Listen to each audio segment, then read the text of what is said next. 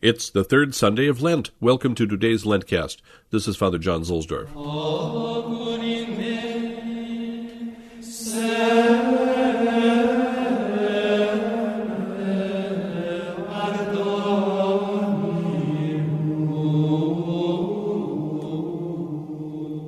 We continue our spiritual pilgrimage to the Roman stations during Lent. Today there is no collect church because of the distance to the station, which is St. Lawrence outside the walls. This is the second station so far during Lent in honor of this Roman deacon and martyr. This is one of the papal basilicas, formerly called patriarchal basilicas. It's a minor basilica in Rome, and there are many minor basilicas in Rome, but this one is a papal basilica, while the others aren't. Most of the stations are minor basilicas, and they have a titular cardinal. Remember that the cardinals are the Pope's special clergy, and they are given churches in Rome. They are Roman clergy.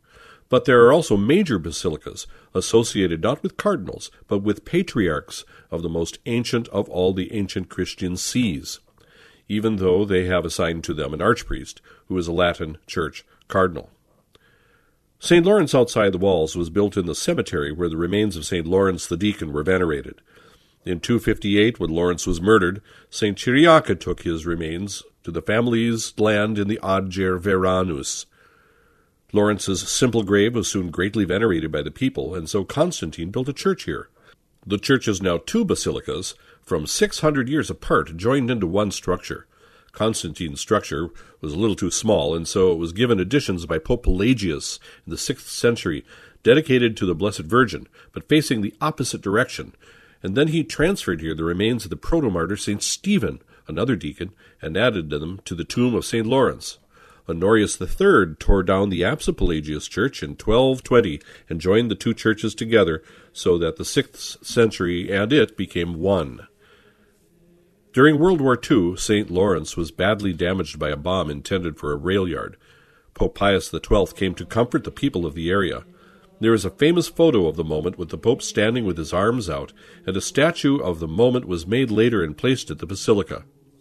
This basilica has in recent years been restored splendidly, and you can find there also now the tomb of Blessed Pius IX.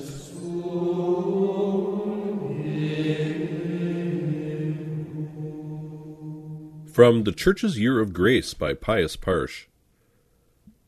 Today, at the pitch of the Lenten battle, the Catechumens assemble in the Church of St. Lawrence, the patron of catechumens, as on Septuagesima at the beginning of the Lenten season. In this church, the exorcisms or public expulsion of the evil spirit were usually performed. The Mass of the catechumens is filled with references to this action. St. Lawrence, who conquered the devil so heroically in his martyrdom, will be our patron and protector during the second part of Lent. This Sunday brings the catechumens a step closer to the Church. The day was called Scrutiny Sunday and marked the beginning of a series of tests to which the catechumens were subjected.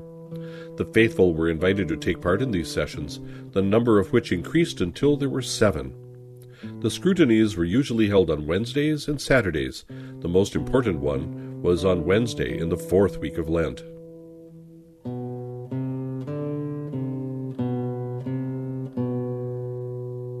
By the divine standard, true greatness is indicated neither by the possession of great abilities nor the buzz of popular applause. Any talent a person has, such as a talent for singing, speaking, or writing, is a gift of God. He has done nothing more to merit it than a child with a beautiful face. If then thou hast received, why dost thou glory as if thou hadst not received it? The richer the gifts, the greater the responsibilities on the day of judgment. Fulton Sheen.